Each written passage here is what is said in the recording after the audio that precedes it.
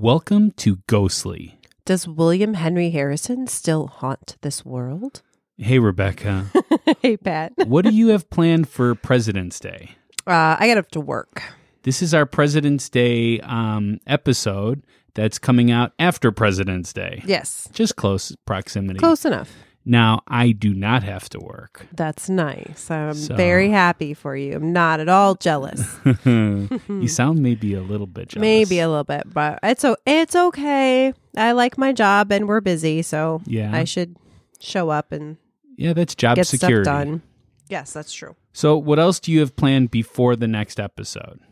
Our big thing that we got going on is C2E2. Oh, yeah, that's right. Because our next episode comes out on March 4th. Right. So that'll be So- just after. Just after. And we have so much going on. We do. I mean, I think our biggest thing is, I think we announced it last time, right? We have on Saturday at 2 o'clock At 2 o'clock. at the Fountain. At the fountain where you don't have to actually buy a ticket to get in. Right. At McCormick Place in Chicago, Yes. downtown Chicago, we have a fan meetup. Yeah, with Bob After Dark. Of course. Yeah. Bad. He's going to be there. Who's bad? Who's bad? No, I think it's going to be super fun. So this is February 29th, a day that only happens once every 4 years. Yeah. So super rare, and who knows what kind of creepiness might happen. And yeah, we're hoping to meet up with as many Ghostly fans and bad fans as possible. The Ghostly Society. I'm sorry, Ghostly Society. The Society of Ghosts. So no, if you're in the Chicago area, definitely, think about coming down. Like we said, you don't have to go to C2E2, but No. to be honest, it is super fun just to be in the lobby. Yeah. Because you see all of the amazing cosplay. Yeah. And especially on Saturday, it's amazing the costumes these people put together. Absolutely. And here's the thing. If you're not going to go get an autograph or a photo op with one of the celebrities, and you don't really care about the shopping aspect of it Which all. I don't understand. I mean, the shopping Yeah. is pretty amazing. And the panels and stuff like that. But if you don't care about all that, you just want to see people in cosplay and meet people, you don't even have to pay. You just go to McCormick Place that day, hang out by the fountain. You'll see plenty of people. Yeah, plenty of people, lots of cool stuff. And then, it's right by a lot of the museums and Yes. all sorts of fun stuff to do in the city. So, yeah. So come on by. We would love to meet you. We have buttons. Yes. And we will be glad to. We're going to bring a black marker this time so we can sign them. Yes, we had some struggles last time. Yeah, exactly. Yeah, so it's going to be good. All right. So do you have any listener mail for this episode? I have a great listener mail. Do you? Yeah. Oh, I like great ones. Yeah, this one, I just love this story so much. Okay. I have to say, I'm excited. We have a few stories out there now that we've been getting. I want more because I like having choices, Yes. to kind of theme things up if possible. But this one came from our Ghostly Society on Facebook. Oh, our group. Our group. Yeah, that you can get to if you just do a search for Ghostly Society or Ghostly Podcast, it might come up as well. Oh, I'm sure. You can go on our Facebook page and, we link every so often to it. So, Yeah, it's been really fun. It has. We post out some of our research and episode ideas, and people post a lot of fun memes and different fun stories. And anyways, but we've had a lot of people sharing their stories in the society, and so I want to share some of those out to our listeners. All right. So this is Tanya. Okay. And this is such a great story. So here we go. We had a strange kind of neighborhood growing up. My grandma owned most of the property down the riverfront, nicknamed Tin Can Alley because we were not rich, but she wanted us all together as a family.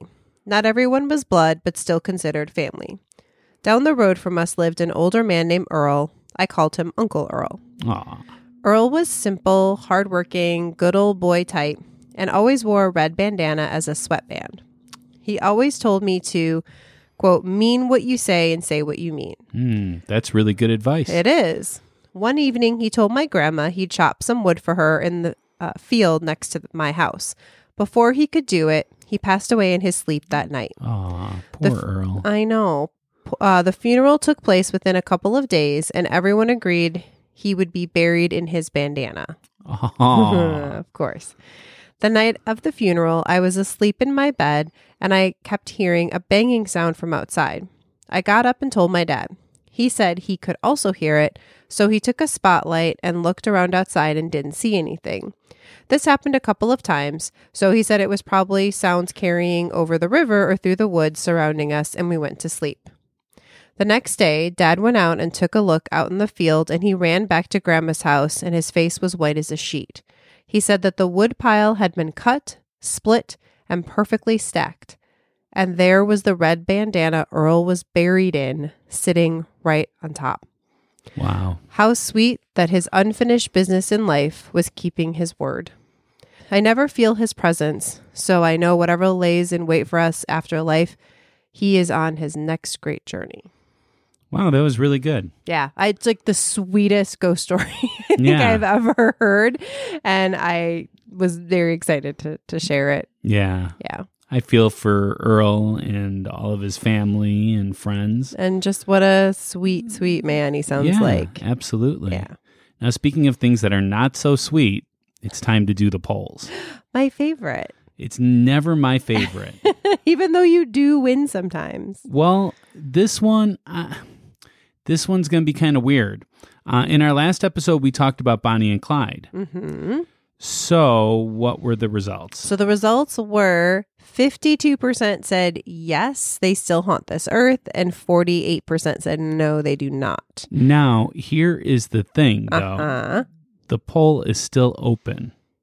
Oh, sorry. I must have said it for a little bit longer. So you have a chance, my skeptic bros, which are both male and female. Is it still going to be open after the new Yes. episode comes out? Yes, it will. Did I set it like It'll that? be open 2 more days after that. Okay. So we can't be sure it's going to end up this way. Oh. So all of our polls, people vote on them on Facebook, right? Mm-hmm. And that's facebook.com/ghostly podcast. We usually put it out the Thursday or Friday after an episode launches. Yes. And I usually keep it open until right before we record. So I must have Yes. mixed up the dates in my mind. And this one, there wasn't that many votes too. So Yeah, it was a little really, lower voting. So really one person could sway this whole thing. One skeptic this bro, is your male and female. Oh, yeah. All right. Well, I'm declaring this win and moving on. Okay. Well, that brings us to today's episode. Yay! It's all about William Henry Harrison, the 9th president of the United States of America. And I will admit that neither of us was quite sure which number president he was. No, and it wasn't the easiest thing to find either. So, yeah. William Henry Harrison. Now, you may be asking yourself, why have I never heard of this man? I mean, some of you have. Or they may have, they just didn't know that was his name, but we'll get to that. Yeah, some of you have, but some of you haven't. Well, that's because he was only in office for 31 days. Yep. And so that might have been, you may have heard that there was a president like that. You may have Yes. heard that story, but you didn't know his name. So this is our President's Day episode. And previously, we've done an episode for George Washington and Abraham Lincoln, 2 of the finest United States presidents. I'm Very not going well to say known. the best, because I got in trouble for celebrating Abraham Lincoln's birthday, calling him the best president. I still believe he's really up there. Yes. So this one's a little bit different. For President's Day, we're going to talk about the first president to die while serving, and the president with the shortest term, just 31 days. No other president has ever served that short of a time. Yeah. Let's hope that it stays that way. Yeah, absolutely. But there are a lot of reports that he haunts the White House.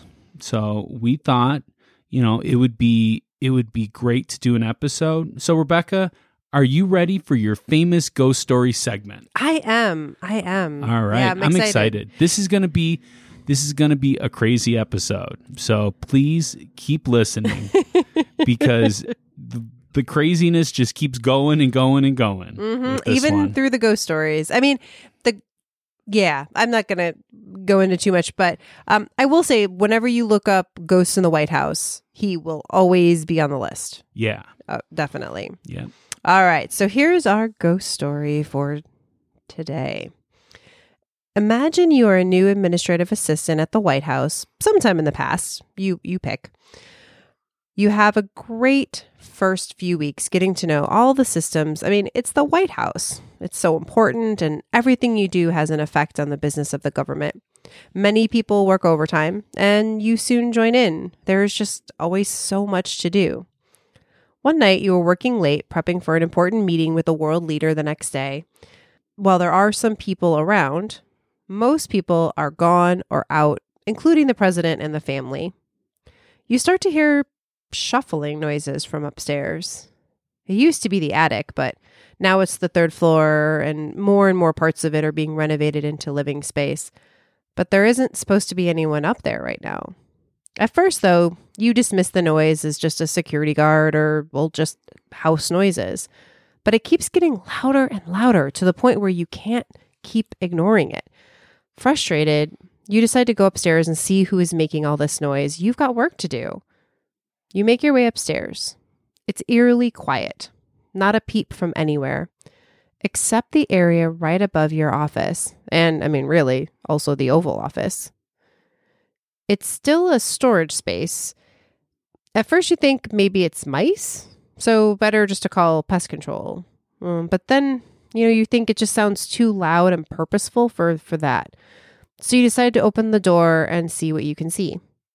Unfortunately, what you see shakes you to your core. When you open the door, you see a figure with a blue glow, seemingly searching around. Not talking, but coughing? You slam the door and run back downstairs. Your first thought is to tell everyone. Then you decide maybe it's better to tell no one what you saw. They would never believe you. One of the night shift guards comes in to say hi and sees your face, still white as a sheet. The noise has stopped, but he looks up at the ceiling and back down to you and says, "Oh, looks like Harrison was rummaging around again in the attic." No idea why he does it, but this house definitely has its ghosts. Wow. So, go. Where did you get that story from? My head. Your head, okay. It's based on the stories of his ghost, but yeah. Okay, gotcha. There's no particular... Well, very, very well said. Thank you. I have to say. Yeah, so why don't we go ahead and take a break, and when we come back, we will do our history. Yeah, it's going to be some interesting stuff. Yes, absolutely.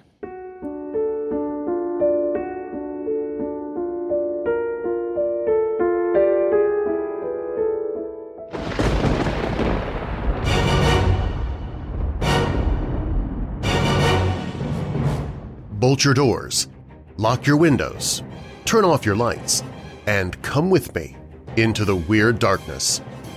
I'm Darren Marlar, host of Weird Darkness, where I share stories of the paranormal, supernatural, legends, lore, mysterious, macabre, unsolved, and unexplained. Recently named one of the best storytellers in podcasting for 2019 by Podcast Business Journal. Whether it's ghosts, cryptids, true crime, or creepypastas, you'll find it all in Weird Darkness. Episodes uploaded 7 days a week. Search for Weird Darkness in your favorite podcast app, or listen now at WeirdDarkness.com.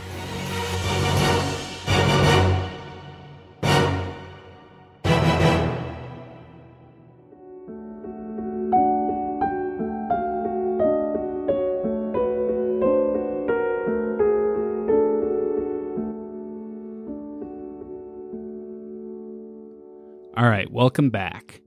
It's time for the history. Now, when I started to compile this information, I did not have any clue how long this would be. I kind of assumed this was going to be one of our shorter episodes, to be honest. I did too. He only was in office for 31 days. Right. I mean, how much of an episode could that be? No, there's a lot of history. And everywhere you go, there's a bunch of names. And if you try to research those names, you're going down the rabbit hole. And you start to realize that that they have been a part of politics since back way before America. Oh, the Way Harrisons before. have? The Harrisons, yeah. Oh. So just like William Henry Harrison himself, he has left a lot of questions after his death. And I really wanted to do an episode about him to clear up some of the misinformation that has been going on about it. There's, people that say this and that. I really would like to give the real story. So William Henry Harrison was born into a rather large family by today's standards. 7 brothers and sisters. Oh, wasn't there a TV show? That's 7 6. Brides for 7 Brothers. I thought you were talking about the Brady Bunch. Oh, yeah, there is that too. Yeah.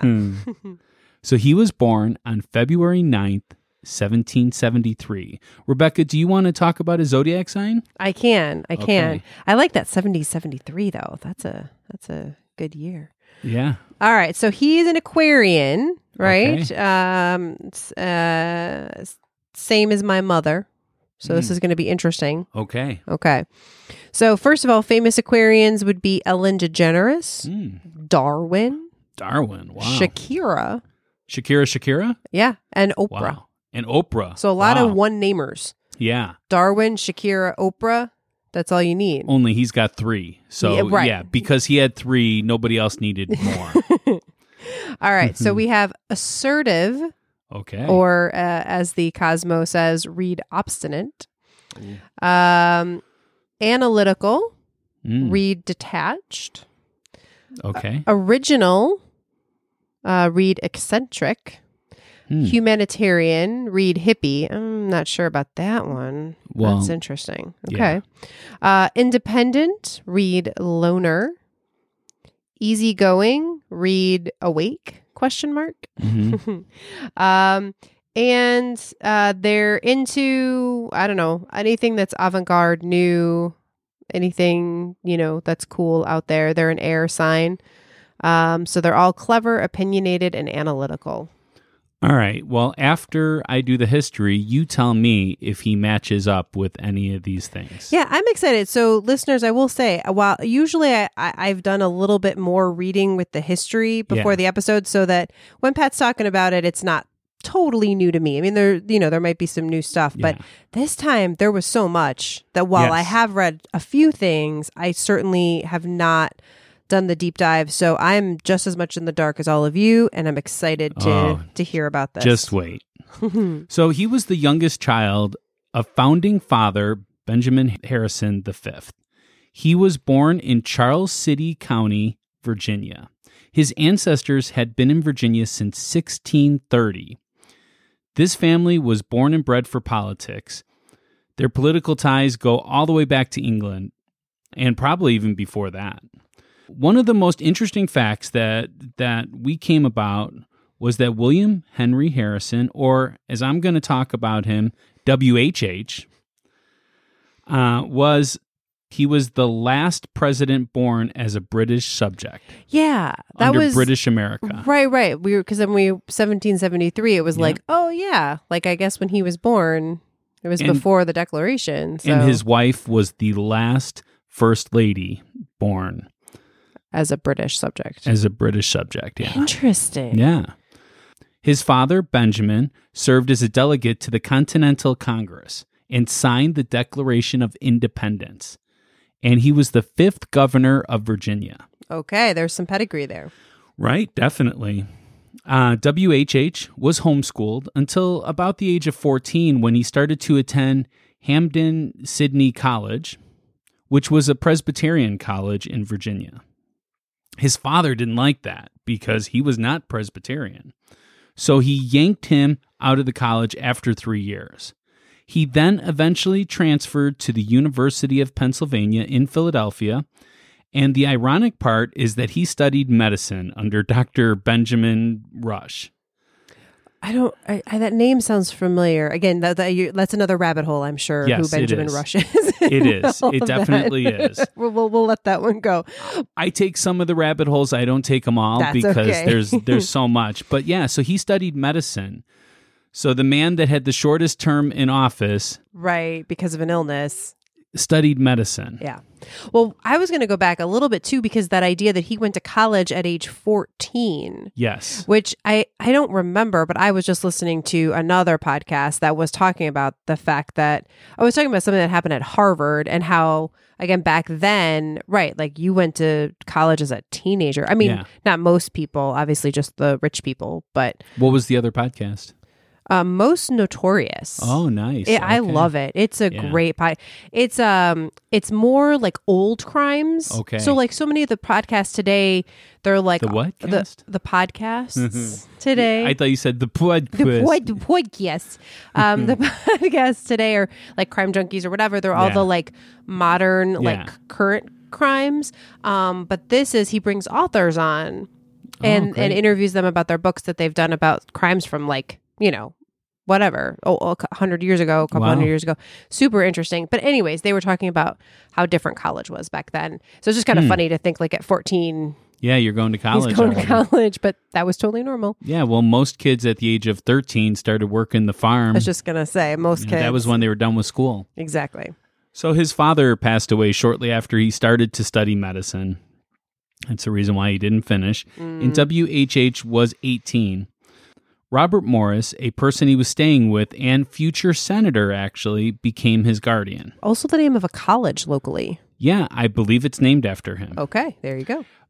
But with the death of his father, WHH's family kind of ran out of money and couldn't afford his tuition. You'd imagine it would probably cost a lot to become a doctor. So he dropped out and joined the military. To be fair, though, a friend of his father's, a Governor Henry Lee III, convinced him to join. So on August 16th, 1791, Harrison was commissioned as ensign in the Army to the 1st Infantry Regiment. He was stationed at Fort Washington in Cincinnati in the Northwest Territory, where the Army was engaged in ongoing with the Northwest Indian War. Now, oh man, I feel like I need, and maybe you're going to get to this. So, like, is this the United States yet? Or is this still like the Confederate States or? Yeah, I believe this was the United States then. Like we had signed the Constitution Yes. by this point and all of that. Okay. Yes, I believe so. Do you want to Google that as I'm going? Sure. Harrison was promoted to lieutenant by Major General Mad Anthony Wayne. I know a Mad Anthony. He might be listening to this. 1788, June 1788 is when the Constitution was ratified. So 1773. Yeah, so it sounds like it was the U.S. at that time. Okay. This was following a horrible defeat under Arthur St. Clair. So Arthur St. Clair was in charge. They had a really bad defeat. So Harrison was promoted to lieutenant by Major General Mad Anthony Wayne. I like that that's his name. Mad Anthony must have taken a strong liking to the boy, as he became his aide-de-camp, which is almost like his right-hand man, right? Mhm. And this is what taught WHH how to be a commander. WHH's mother, Elizabeth Bassett Harrison, passed away in 1793, and he inherited a portion of his family's estate, which included 3,000 acres and several slaves. But since WHH was serving in the Army, he sold it all to his brother. So I called this part of it when Harrison met Anna. Oh, I'm excited. Yeah. When WHH met Anna Tuthill Sims of North Bend, Ohio, in 1795, sparks were truly flying. Her father was Judge John Clevis Sims. He served in the Revolutionary War as a colonel. WHH did the right thing and asked the judge for his daughter's hand in marriage, and the judge refused. Oh, wow. So, what are they to do? but they waited for him to leave town and eloped. Oh, I'm glad they didn't let him get in their way. Nope, didn't let him get in the way. They were married on November 25th, 1795. And since WHH was still in the Army, he couldn't get leave for a proper honeymoon, so they honeymooned at Fort Washington. Oh, that's... What a romantic She must have really way. loved him.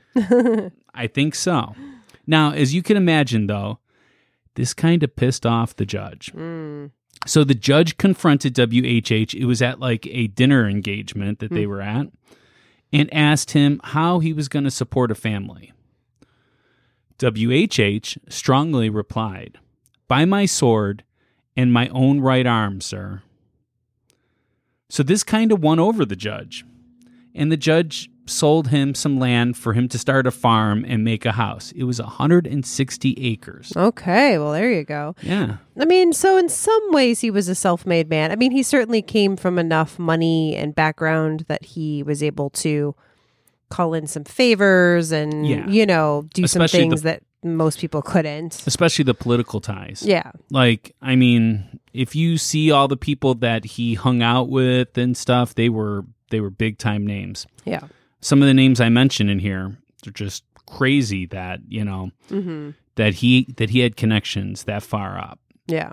So WHH was a pretty frisky man. Let's just say that. like to woohoo. In your Sim speak, Yeah. Yes, you've been talking in Sim speak a lot, as we learned from the last episode. Yeah, still into it. So Anna and he had 10 children together. That's a lot of kids. Yeah, and WHH also had 6 with a slave girl named Delicia. Yeah. Now that is horrible, right? Definitely. But one of those 6 children was the grandmother of Walter Francis White, who was a big-time civil rights activist and an executive secretary for the National Association for the Advancement of Colored People until he died in 1955. The NAACP. Yep. I like it. So one of his kin went on to do that. So WHH was promoted to captain in May 1797 and resigned from the Army on June 1st, 1798 to pursue his political career. Okay. So the political career, wow. If I were to list off all of WHH's political history, we'd be here at least 3 hours, I swear. I mean, there's so much. So I'm just going to list off some of the offices that he held. These are not all of the offices and not all of the circumstances. These are the ones that I found the most interesting. Okay. So he had a post in the Northwest Territorial Government. It doesn't really list what it was, but he was appointed by President John Adams. Okay, then. He was acting territorial governor when Governor Arthur St. Clair, remember the one that lost the battle, right? Whenever he was absent. Okay, so that's 2 so far. Harrison defeated Arthur St. Clair for the first congressional delegate of the Northwest Territory in 1798. Wow. And I believe that was the 6th Congress or something. Okay. The 6th meeting of the Congress or something like that. Okay. All right, so that's 3. He was chairman of the Committee on Public Lands and promoted the Land Act of 1800, which made it easier to buy smaller bits of land in the Northwest Territory for less money. $2 per acre. I don't know if I could afford that. I'd at least get a few acres. Yeah. In fact, if I didn't go to Starbucks for a couple of days, I could probably get like 10 acres. There you go. Yeah. This led to rapid population growth in that territory. So it's directly responsible for that. Okay. He also served on the committee that decided how to split up the Northwest Territory.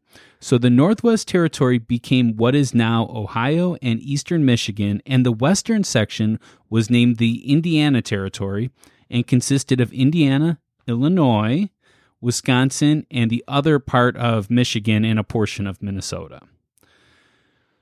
On May 2nd, 1800, John Adams appointed him the governor of the Indiana Territory. Wow. So he wasn't elected, but he was appointed by the president. Okay. President Thomas Jefferson and James Madison kept reappointing him as governor and was given the power to make treaties with Native Americans. That is until he resigned on December 28th, 1812, to resume his military career in the War of 1812. Well, that and he was pro-slavery and found that the Indiana Territory was not. Jefferson secretly made a deal with James Lemon to defeat the pro-slavery movement led by Harrison. I bet that's a whole other. Yeah, so he also Rabbit changed political sides at that point too. Oh, changed. He like, became parties. a Whig. Oh, Yeah. I gotcha. Interesting. So that was like what, 7? Yeah. Yeah, there's a lot, And that's just a sample. yeah, just a sample of what is.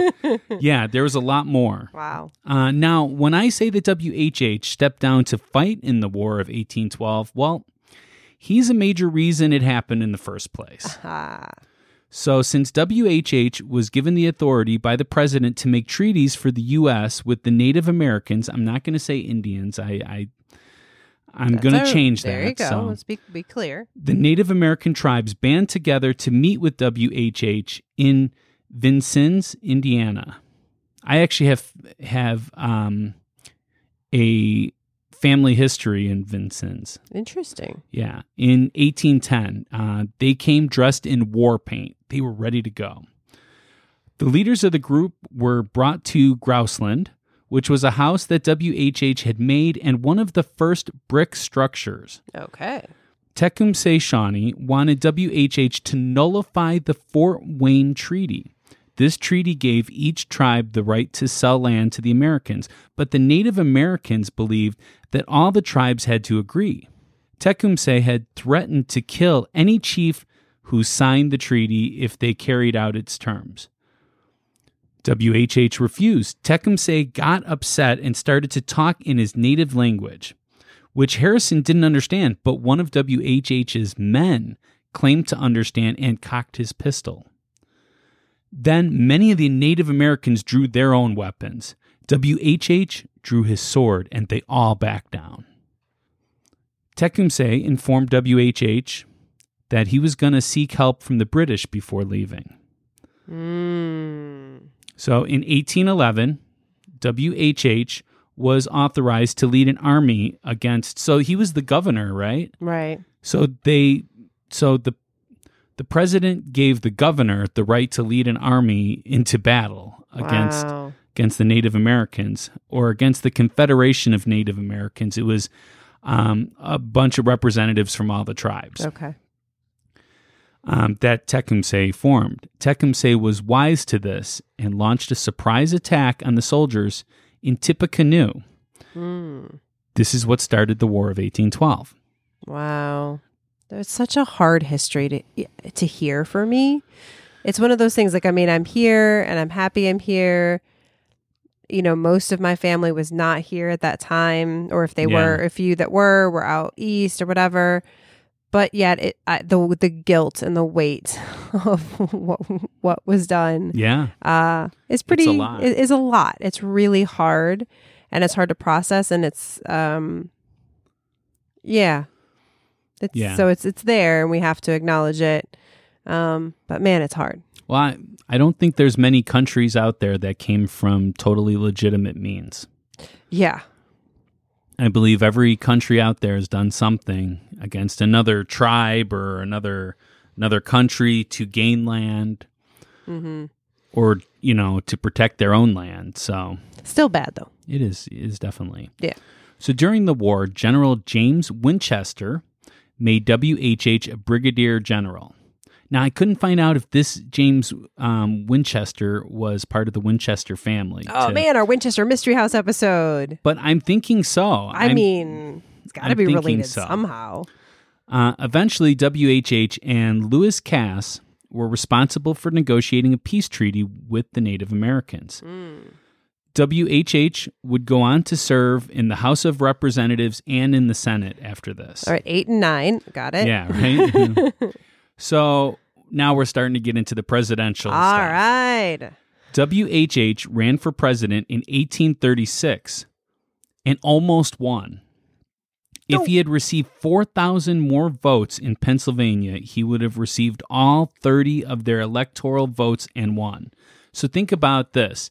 In an election that comes down to 4,000 people now, we would spend weeks and weeks and weeks recounting votes and doing all kinds of things to figure it out. But that was just like, nope, you lost. Well, I mean, and I would say, I think even in some of our more recent elections, we've definitely had situations. It wasn't maybe just one state, but where we had several states where things were very close with it, and I think I also, sorry, can I get in my soapbox for like a second about why people should register to vote? Yeah. Again, I am not here to tell anyone who they should vote for. That is not usually my pitch. I just want everyone to vote. It's always important.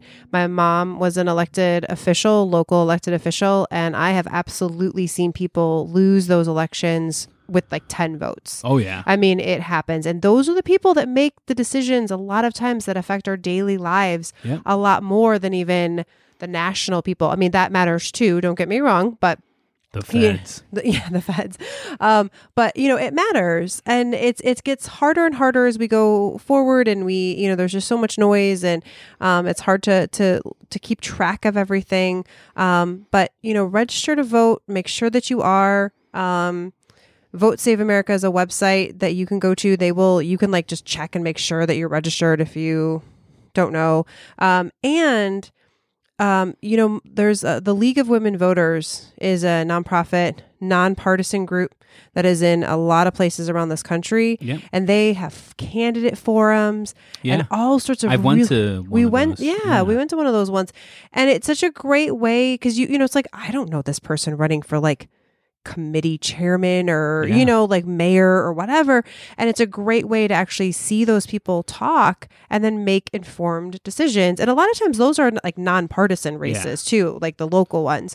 So anyways, that's my pitch. Especially the judges and the sheriffs. Right. I have no idea who these people are. Right. I usually vote for the name that sounds the most appealing to me. Well, or like I'll sometimes like look at the newspaper or something and kind of try to read it there. But so stay informed. Please vote. It's our civic duty, and one that a lot of people fought and died for. And it's so important. When the majority of us don't vote, then the minority are making the decisions for all of us, and that's not good. Absolutely. So going back to this. Sorry. That's WHH ran for presidency in 1836 as a Whig candidate.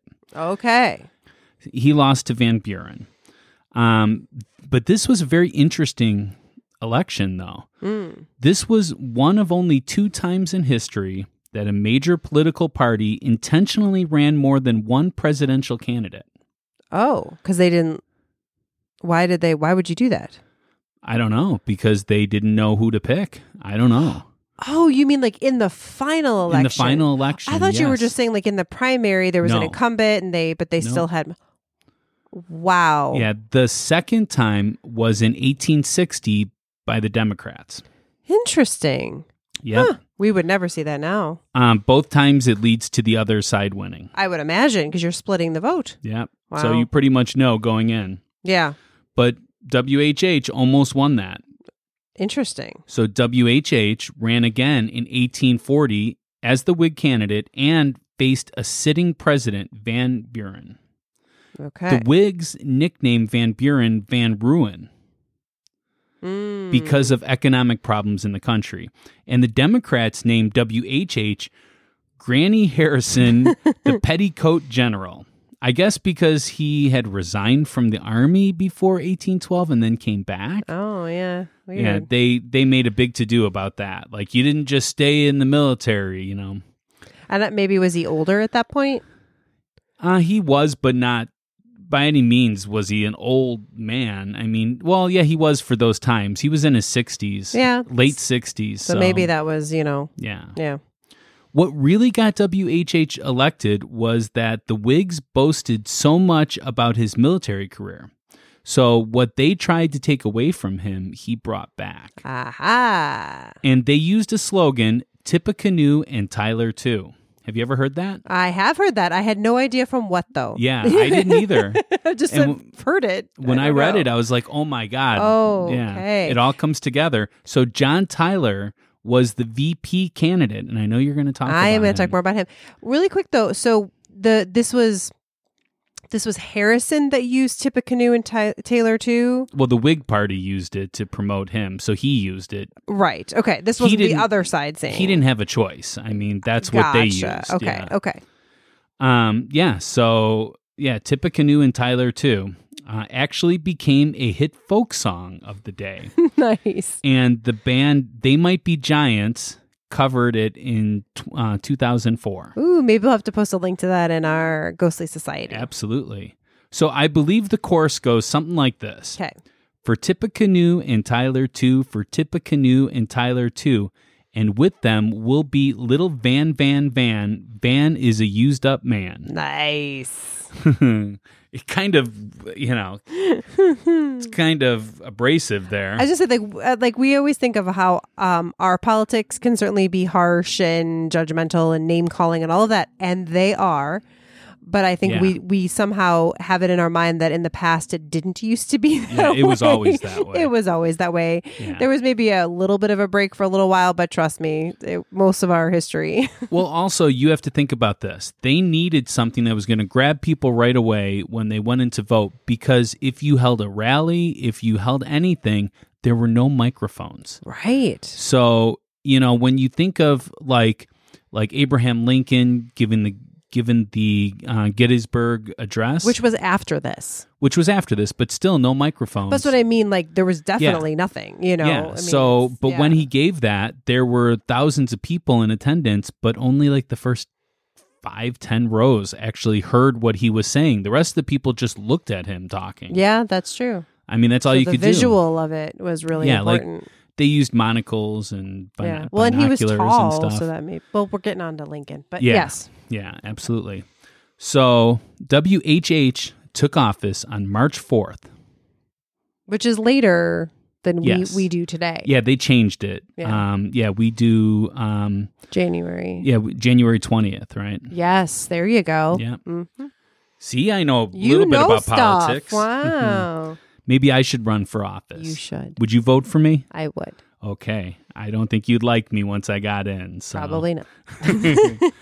So he took office on March 4th, and he left office by dying on April 4th, just 31 days later. Oh, wow. So this is really bizarre here. Okay. This is the story that some people might have heard, but you're going to also give us some truth. Yes, okay. I am. At his inauguration, he wanted to show that he still had it. He was still cool. So he chose not to wear an overcoat and hat. It was cold and wet. He rode on horseback to the ceremony and not in a carriage like everybody else, and they had provided for him. 'Cause he a man. Yeah, because he was a general, so he wanted to show that he was the next Washington. Mm-hmm.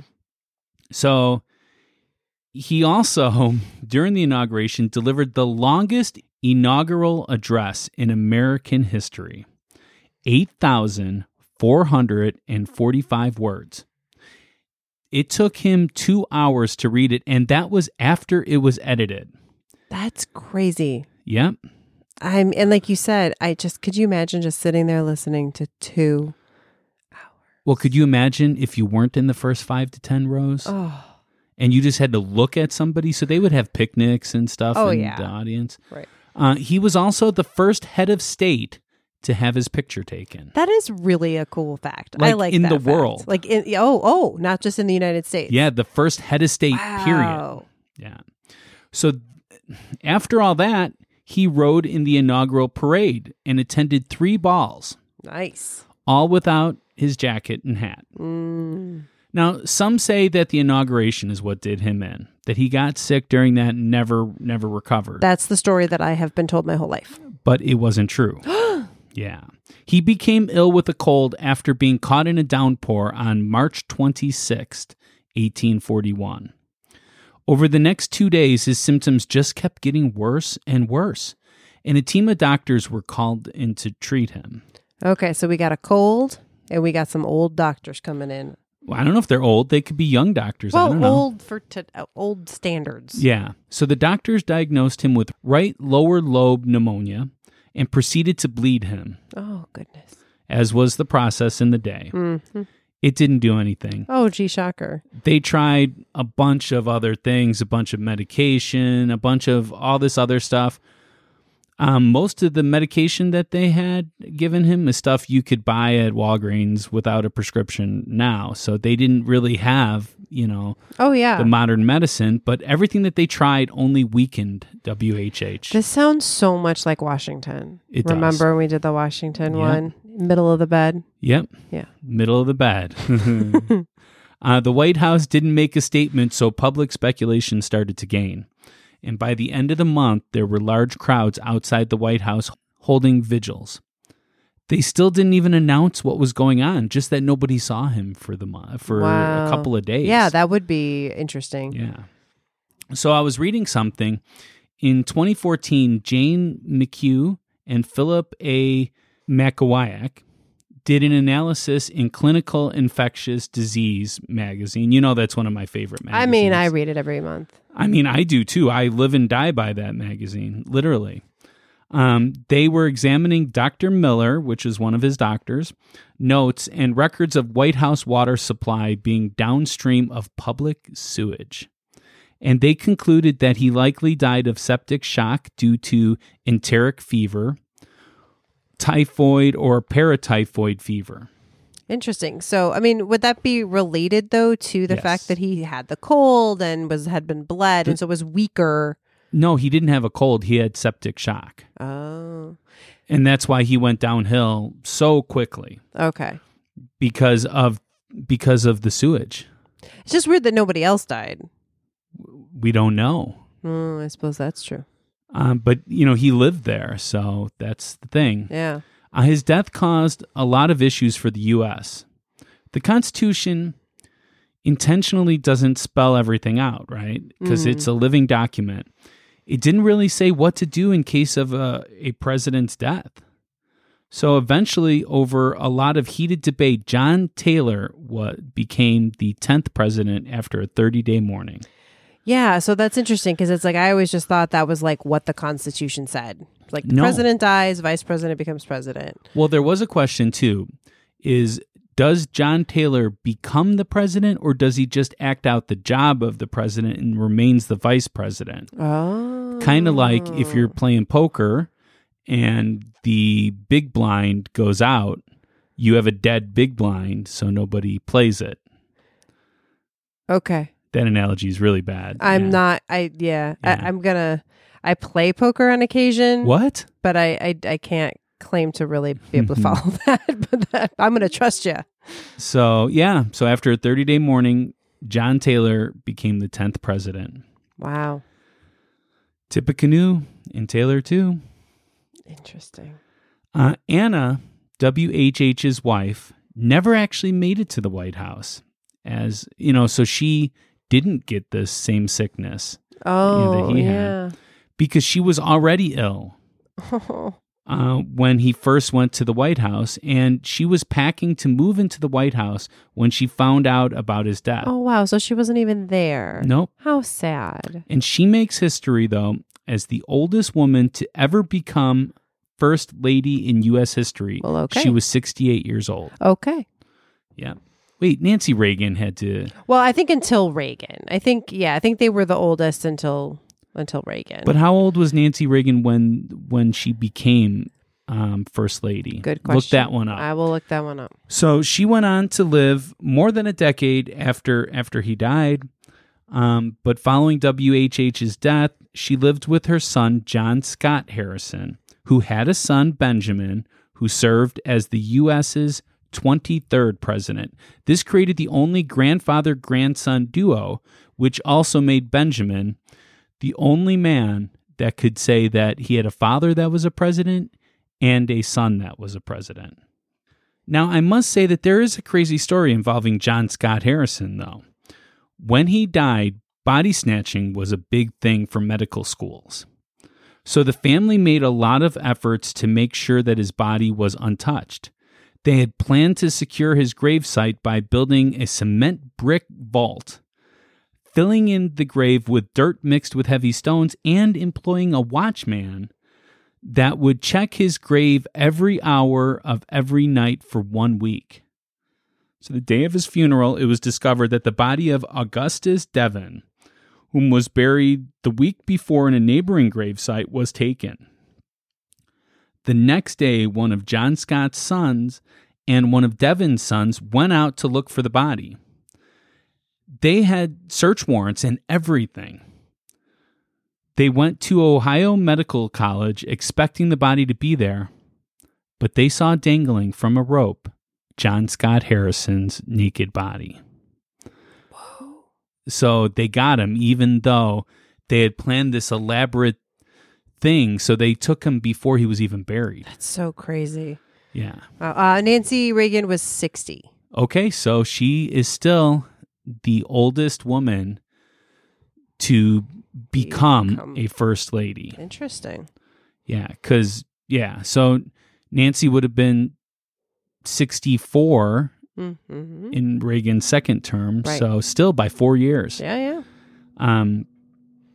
So, yeah, eventually Devon's body was recovered, though. But isn't that just crazy? It is.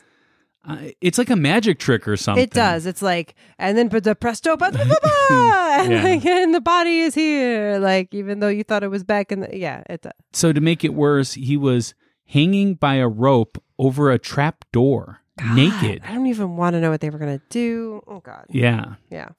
The last thing that I have is on February 19th, 2009, the U.S. Mint released the 9th coin in the presidential $1 coin program, bearing WHH's likeness. A total of 98,420,000 coins were minted. Well, that's the day that this episode comes out is the 19th. So that's why we're doing it. That's why we're doing it. That's why we waited. Yes.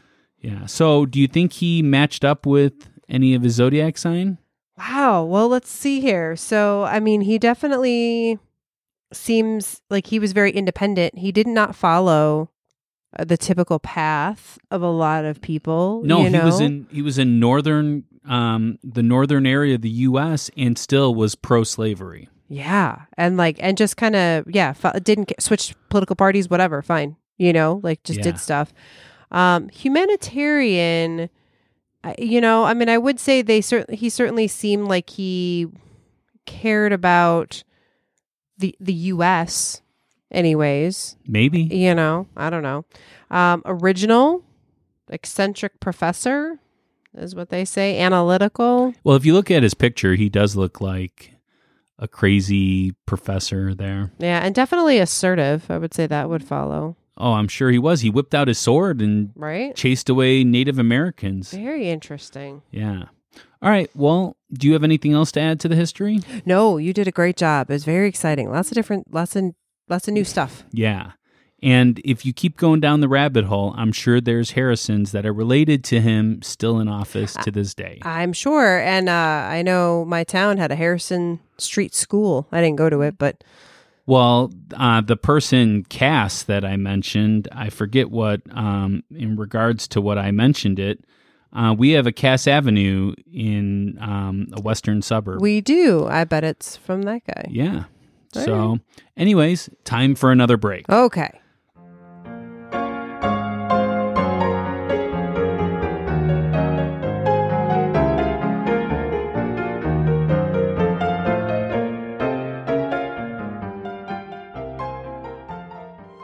Hey, True Believers, it's Dr. David Hickney. That's right, I'm a legit PhD. Anyway, there's still a butt ton of truth out there, so we're coming back for Season 3. It starts February 28th, 2020. 2020 is a leap year, so February has a 29th day. We don't dare post on that day because, as you know, Leap Day is the Spode's once quadrennial laundry day. It gets messy. Anywho, Freak of the Week Season 3, February 28th. Elizabeth will be there too.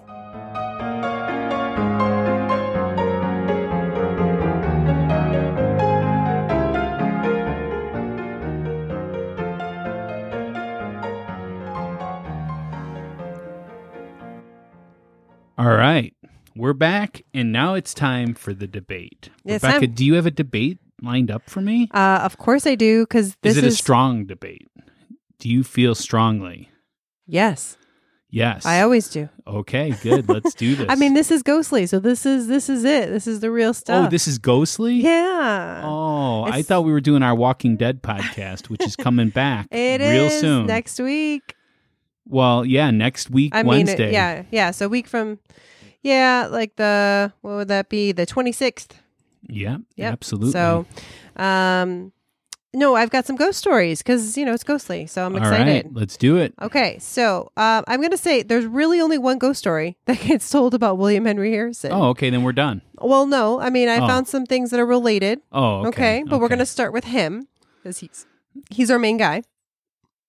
We're gonna. We're going to start with him because he's Mhm. our main guy. Okay. Okay, so basically, people claim he haunts the attic.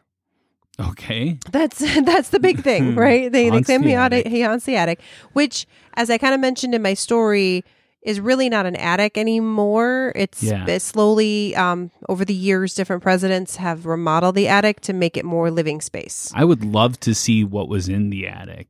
All the Right? artifacts and stuff. Oh my God, all the Crazy history. stuff.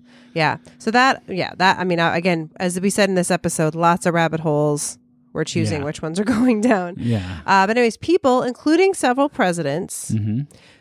have heard noises coming from the attic in like a storage space, Hmm. or as the time has gone on, it's become living space. They still hear this rummaging sound like they're looking for something.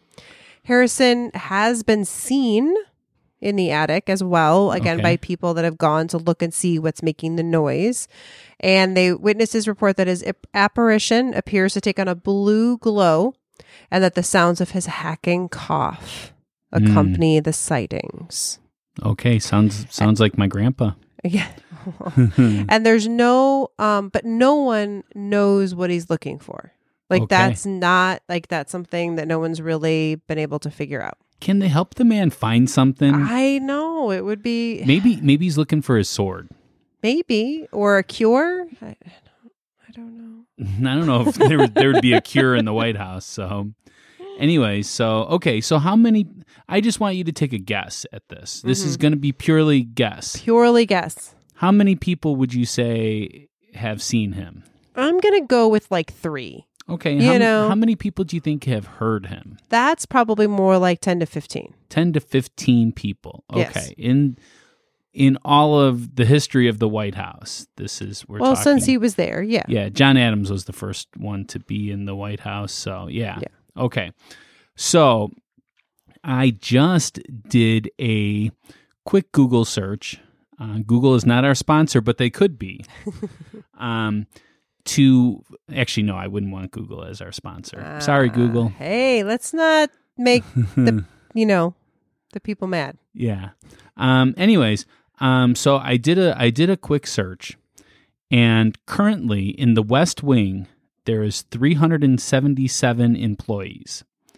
Now, there is also 90 servants that serve in the mansion part where the president and first lady live with their family, and for all the shindigs that they have and The shindigs. for all the shenanigans that they have and all the parties that they hold. 90 servants. Okay. So you figure that number is probably closer to like 500, right? That would be fair to say. Mm-hmm. If I said 500 people worked in the White House currently. And I started thinking about this. Every president brings in their own people. Mm-hmm. So even if we say that each one brought in, 300, different people, we're still talking about thousands of people that have worked in the White House. And you're saying only like 20 people, 30 people might have seen or heard him? So here's my thought is that, I think the White House has gotten a lot bigger over the last, 50 years. But still, Right. even 2 presidents, that's 1,000 people. So, but I'm saying Yeah. that there weren't that many people. They didn't have that many employees. Yeah. Like the whole third floor didn't even exist for a really long time. So My thought is, here's my theory, Okay. is that a lot of these sightings happened many years ago when there really weren't as many people in the White House. And now that there's a lot more and there's people around all the time, either they don't hear the spirits, because there's just too much going on. So they just kind of, whatever noise they might hear is just like, well, fine, there's like 50 people working upstairs. Like, I'm sure it's them. Or the spirits just kind of maybe stay away more because there's just more people around. But even if we're talking 1,000 people in the whole history, even if we're just saying 1,000 people, which is totally lowballing it a lot, because if the current president has 377 plus 90 plus whatever else, tour guides and all those other things are in there. So we're talking that there had to have been, at least in our lifetime, over 1,000 people that have worked at the White House, different people. And we're talking 30 people. So that's like 3%. So as far as numbers go, numbers don't add up. If there was this ghost there, you would figure that percentage would be a lot higher. Again, for me, I'm totally guessing that number. Like, I could be lowballing that. I'm trying to lowball because I don't want to, I don't have exacts. But I will say, like, it's definitely something that a lot of presidents included, people that have worked in the Oval Office, have claimed to hear these noises upstairs. Sure. They have not all investigated it. Some of them, I'm sure, wrote it off to whatever and didn't report it as ghost. So again, maybe the ones that have reported it as a ghost or reported seeing something ghostly is a smaller number, but that doesn't mean that those are the only ones that have heard the spirits. I mean, I'm just saying that number has to be pretty low as far as a percentage base. So 3% of people is probably saying a lot more than there actually was. Because as I said, in our lifetime, there was at least 1,000 different people that worked in the White House. You're talking since Harrison died, there had to have been at least 5,000 people. So we're talking that number now goes down to, a percentage or 2 percentage points. And therefore, could 2% of people have things wrong? I mean, I guess, but to me, like, that's not maybe, if we want to go numbers, it's a very localized haunting, right? It's in this one spot, in this one area of the White House. So not everybody, you can't count everybody that's worked in the White House that they would have had the opportunity to hear this particular spirit. It doesn't, it's a smaller number. Logically speaking, there should have been a lot more people that have heard or seen, or there should be a lot more tales of WHH in the White House since his death, since he was only in there for 31 days. It just seems highly unlikely that small percentage of people are 100% accurate in their tales of what they're saying. Also, these things can, the White House is a very big building, right? You've been there. I have never been there. I have been there. Is it big? No. Big-ish? No. It's actually so much smaller than you think it is. Okay. I mean, I'm not saying that it's not big, but like when we think like mansion, White House, like it's gotta be huge and it's America and America's house. Yeah, really not that big. I mean, for that, like it's surprising. They've added a lot of other annexes, and that's like other buildings where people work, because the actual White House itself is smaller than you might think. Yeah, like the vice president doesn't stay in the White House. I always thought that growing up, that the president and the vice president live in the same place, but that would be kind of silly. Yeah. What if there was a bomb or something? Right. Okay, but anyways, I'm just saying percentage-based, it doesn't really mean as much to me when I start thinking of it in a bigger picture like this. But also the hacking, coughing sound could be something moving. It could be, it could be somebody else there that they hear an echo of. I mean, I could debate a lot of these individual facts, but I would rather go on the numbers. Okay. So what's your final number then, 0 to 10, of believability for Harrison WHH in the attic? WHH. What do you think it would be? It's not my... Just predict it. I'm guessing you're going to say 0 based on your argument 0 today. Yeah, Okay. 0. All right. I'm giving it a 6.5. 6.5. Yep. Okay.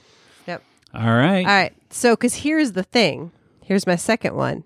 Okay. Harrison is not the only ghost that's said to haunt the attic. Oh. Okay. So maybe they're fighting. Maybe. Maybe he's got his sword. And I they're don't fighting. know. I don't know. So now this is from a website called Teresa's Haunted Home. So Okay. I'm quoting her here. Who is Teresa? I don't know. Some woman that does research into the haunted Okay. areas. It's a pretty cool website, so I right, recommend cool, go checking it cool. out. In 1790, David Burns, I like this. This is a rabbit hole. The original owner of the White House property was forced to give up his land in order to build the iconic presidential home. As you said, that was not the very first one. This is not where Washington lived. This is where Adams and after lived. Mm-hmm. He would die 9 years later, apparently carrying a chip on his shoulder throughout his afterlife. FDR's valet may have been the first person to publicly come forward with his encounter with David Burns. He had heard someone say his name, and when he turned to see who it was, there was no one there. However, he heard a loud voice in his ear say, "I am Mr. Burns." Excellent. Excellent. I am Mr. Burns. I know I can't do a Burns impression. I've been trying. I can't do it. 10 years later, a security guard working under the Truman administration also heard the voice saying, "I am Mr. Burns." No, it doesn't work. Okay. And assumed it was the voice of James Burns, Secretary of State. Why would the Secretary of State walk in and go? Because you would assume that's someone that's alive. Yeah, but why would the Secretary of State walk into the room and go, "I am Mr. Burns"? Well, maybe he didn't say it. That would be weird. It's crazy. Do you walk into rooms and be like, "I am Mr. Harrington"? I am Mr. Harrington. The voice has also been heard in the Yellow Oval Room, which at one time served as Abraham Lincoln's library and is quite haunted in its own right, seemingly coming from the attic above. But it has also been heard in the attic as well, especially in the area over the Yellow Oval Room. So this one is a voice Okay, that so talks. my question to you is, how much research did you do into this David Burns guy? Nothing. So what I'm going to say is that so George Washington was one of the people that planned out making the White House, right? Mm-hmm. And everybody loved him. Everybody. Probably even this Burns. I'm imagining that he gave him a pretty decent deal. He was a tobacco farmer. Tobacco. And I'm sure that Washington gave him a pretty decent deal. So I, first of all, don't believe that he would hold a grudge over this. Did Washington own? No. Or was Washington that was like he doing the negotiating? I believe so, actually, because he plotted where the land would be. He picked the land for it. But that was for the original, wasn't it? Oh, I guess maybe not, because it was, let's see here, he was president up until 1797. Yeah, he never actually served in the White House. Right. No, I know that. Yeah. Okay. So sorry, Washington. So I'm sure he would have Was given the him head a of- pretty decent deal for his land because he was a farmer as well. So I'm thinking that I don't know if this David Burns actually had grievance against, them building the White House on his land. But okay, maybe his ghost does. Maybe his ghost is, misinformed or something like that. Again, not many people have heard this Mr. Burns guy. Well, Speak. people that have come forward, right? Okay. And there's been people that have worked for some pretty big administrations. I don't know. I just believe that if you hear something like that, you could be mistaken. And we're talking, years and years in between hearing that. So, Okay. and who knows if the later people, the Truman administration, if they had actually heard of, the what was it, FDR's valet talking about Mr. Burns or not. Yeah, I suppose we don't know, other than that wasn't his first assumption. Like, he assumed it was an actual person, and then there wasn't anybody there. Yes. Yeah. Interesting. All right. So you ready for the last one? I am. So we are going to take a bit of a rabbit hole history dive, just because I also found a super interesting story that I wanted to share. So the last ghost sighting that's related to Harrison is actually his vice president, John Tyler. Oh, okay. Also is said to haunt the White House. And Tyler too? Tyler too, right? Wow. See, Tippecanoe Tyler too. He couldn't just let Harrison have all the ghostly fun. I thought it was like that they made a clone of Tyler. That's why it was Tyler 2. No. Not Tyler 1, Tyler 2. No, Tyler TOO. Oh, okay. Yes. So, as you mentioned, Tyler was the first vice president to take over as president, which he did when Yes. Harrison died. He had also been a Democrat, but switched to Whig. And so just neither party liked him. Like, he was just not liked, basically. So he also, soon after this all happened, lost his wife, Letitia,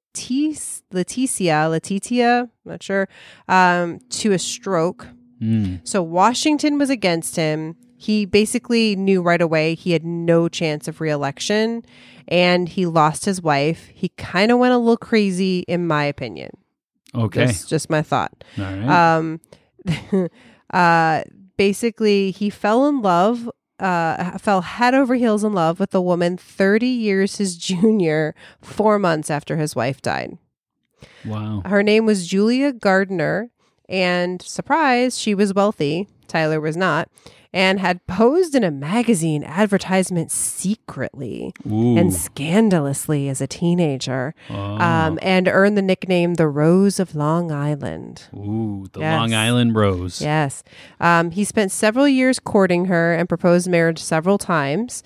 The first time was in the Blue Room of the White House. She rejected his proposal, but she did not cut off ties. Her parents actually really liked him. I mean, again, the president's interested in your daughter, 30 years older. I mean, but he's president. Eventually, he did manage to woo her and get her to marry him. This was after there was like a big dramatic thing where they run a ship in the Potomac and they were testing out this like gun, and it basically backfired and killed a bunch of people on the boat, including like the Secretary of State, the Secretary of the Navy, and Miss Gardner's father. Wow. And so then, just kind of like in the drama of all of that, she agreed to marry him. Basically, but some people were happy for him, but a lot of people thought that he was an idiot. Former President John Quincy Adams wrote that the newlyweds were the laughingstock of the city. But you know what? They made the most of his last 8 months in office. She's given credit for the idea of playing Hail to the Chief every time. Oh, yeah. Yeah. He walked in. Anyways, after that, they retired, had 7 kids, and she never married again. He died. That's Hail to the Chief. He's the chief and he needs hailing. Hail. That's good. Right? I don't know the lyrics. Yeah. Mhm. So they retired, had 7 kids. I guess, he and Harrison, they liked having lots of kids. His last kid was born when he was 70. Wow. She never married again, even though he died when she was 41. So since then, Tyler has been seen several times in the Blue Room, where he first proposed to his young love, the Rose of Long Island. So they guess they see him proposing to her. Okay. That's what they see. So, okay. So they see him, can you give me more details of how they see him? Nope. Okay. There's not a lot of detail out there. But I'm guessing, it's that they see him on his knee, on one knee, but I don't know if they did that back then. But yeah, basically he's there asking. Well, I don't know, because I don't have enough to go on, really. Just that they claim to see him. I don't know how they see him. in what manner they see him. I don't know if it's another person that is reenacting. I don't know what the scenario is. Reenacting the Great Blue Room scene.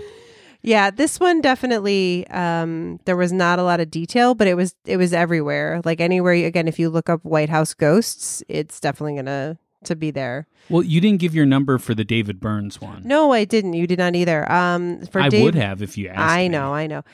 David Burns, I'm that one. I am giving an 8. An 8? Yeah, we have some really credible people saying they heard specific things, so I'm going to go with a higher number for that one. All right, I'm going to go with the same number, which is 0. Okay, and what do you think for this one in the Blue Room? Man, if I could give it a negative, I would. Oh, it is so far down 0. It's like, yeah. All right, I'm giving it a 5 just because it's romantic. Well, that's not a reason to believe in something just because it's romantic. I think, and it's not really that romantic. He's a creepy old man. He is a creepy old. I mean, they ended up happy. She was 30 years his junior. She was 24. He was like 54 when they met. And that's romantic. Oh, how romantic! I guess. Well, she signed all of her letters until her dying day. Mrs. Former President John Tyler. Yeah, she might have been proud of the fact that he was president, that she married a president. I mean, she took charge as first lady. All right. Is that all you got? That's all I got. All right. Do you want to do an overall number for this one? It's a little hard because they're kind of different. For me, it's pretty easy. Yeah. 0. Okay. That's 0. true. There was no WHH. Okay. He died. He died 31 days in office and has not been seen since. All right. I'm going to say although his son was seen after he died because they found his body, which is creepy. Totally creepy. All right. I'm giving it a 7 overall for our stories today. Okay. Yeah. That's about what you usually give overall. Yeah. 7 to 7.5. That's what you usually do. You're keeping track? Yep. Okay. Well, that brings us to the closing arguments. This is our last chance to convince you to vote our way. We are each given 1 minute of uninterrupted time. We will time each other on our cell phones to keep each other honest. This time I figured out how mine can make a sound. Ooh, good job. So I'm really excited about this. Rebecca, are you ready? I am ready, sure. All right, and go. All right, so I think that most of us can agree that the White House is an important place that has a lot of important people in it and therefore a lot of important energy. And that important energy draws spirits to it. I think once someone is a president, especially one that got taken out so early, 31 days, he had so much, he spent 2 hours talking about what he wanted to do with his presidency. He, had so much left that he had in his mind, and he just wasn't able to do literally any of it because he was sick even for most of that 31 days, at least half of it. So, he died tragically. He died in pain and sepsis and all of that. So it doesn't surprise me at all that his spirit is still there, still looking, still wishing he could do the things that he wanted to do. Bam. There's the sound right There's there. my drop. Good job with the sound. I didn't even hear but what now you said. Can't stop the sound. Yeah, I can't stop. I can't stop it. I didn't even hear what you said. I was just so excited to hear the sound of this. So, Rebecca, you got me? I got you. You ready? I'm ready. Okay, and go. The numbers do not support this. The numbers of people that potentially saw all these things are so small compared to how many people have worked at the White House. It just, there is a margin of error when we're talking about science. There is a margin of error. These people could have that margin of error. It doesn't mean that there's a ghost. It doesn't mean that there's anything supernatural. The White House is a very historic place. Being that there's been so much history there, people are probably more prone, especially if you're working there by yourself late at night, like your story was. You didn't say that was true, but if you're working there alone, that's got to be kind of creepy being in a big facility that could, have 500 employees and you're the only one. Yeah, I get creeped out if I look too long for clothes in the closet. Oh, do you have one last thing you want to say? I'll let you. Nope. That's it? That's it. Okay. I was done. You're done. So I want to thank you so much for listening. Please share us with your friends and family, as we always say, because word of mouth is our best advertisement. Yep. Yes. Absolutely. Come see us at C2E2 if you can. We'll be there every day, Friday, February 28th, Saturday the 29th, and March 1st. And remember, on the 29th, 2 o'clock, Fountain Downstairs, McCormick Place, we will be there for fan meetup. But if you're there, any of those days, message us on Facebook or Instagram or Twitter. Or email us at info@ghostlypodcast.com. You got it. And we'll set up, we'll come find you. We'll give you a button. Yeah. And we might be making some videos while we're there. That's the hope. The hope is to make some videos. Also, please make sure that you check out ghostlypodcast.com to see all of our show notes. Rebecca does a great job with all of them. She posts links to everything, all of our research. Some cool pictures, videos sometimes. I mean, everything. We've got a lot of stuff up there. And I just would love for you to check it out and see it for yourself at least once. Yes. So we will be talking about the old Chicago City Cemetery on the next episode that comes out on March 4th. This is the craziest thing. Yes. I am going to give you a clue. Okay. It's similar in some ways to the story of the movie Poltergeist. It is. Yeah. I'm going to tell them why, though, actually, because they left a bunch of bodies buried under the city of Chicago. Bodies. They never moved the bodies. They still discover bodies now. Yeah. So it is definitely, it's one of the reasons why Chicago is considered one of the most haunted places on earth. Yeah, and it's a story that isn't necessarily told as much as you would imagine. No, and we haven't done a good Chicago ghost story in a while. Yeah, so it's I'm time. excited to get back home. Yes. To talk about stuff on March 4th. Yes, very excited. Yep. So until next time, stay ghostly. Bye.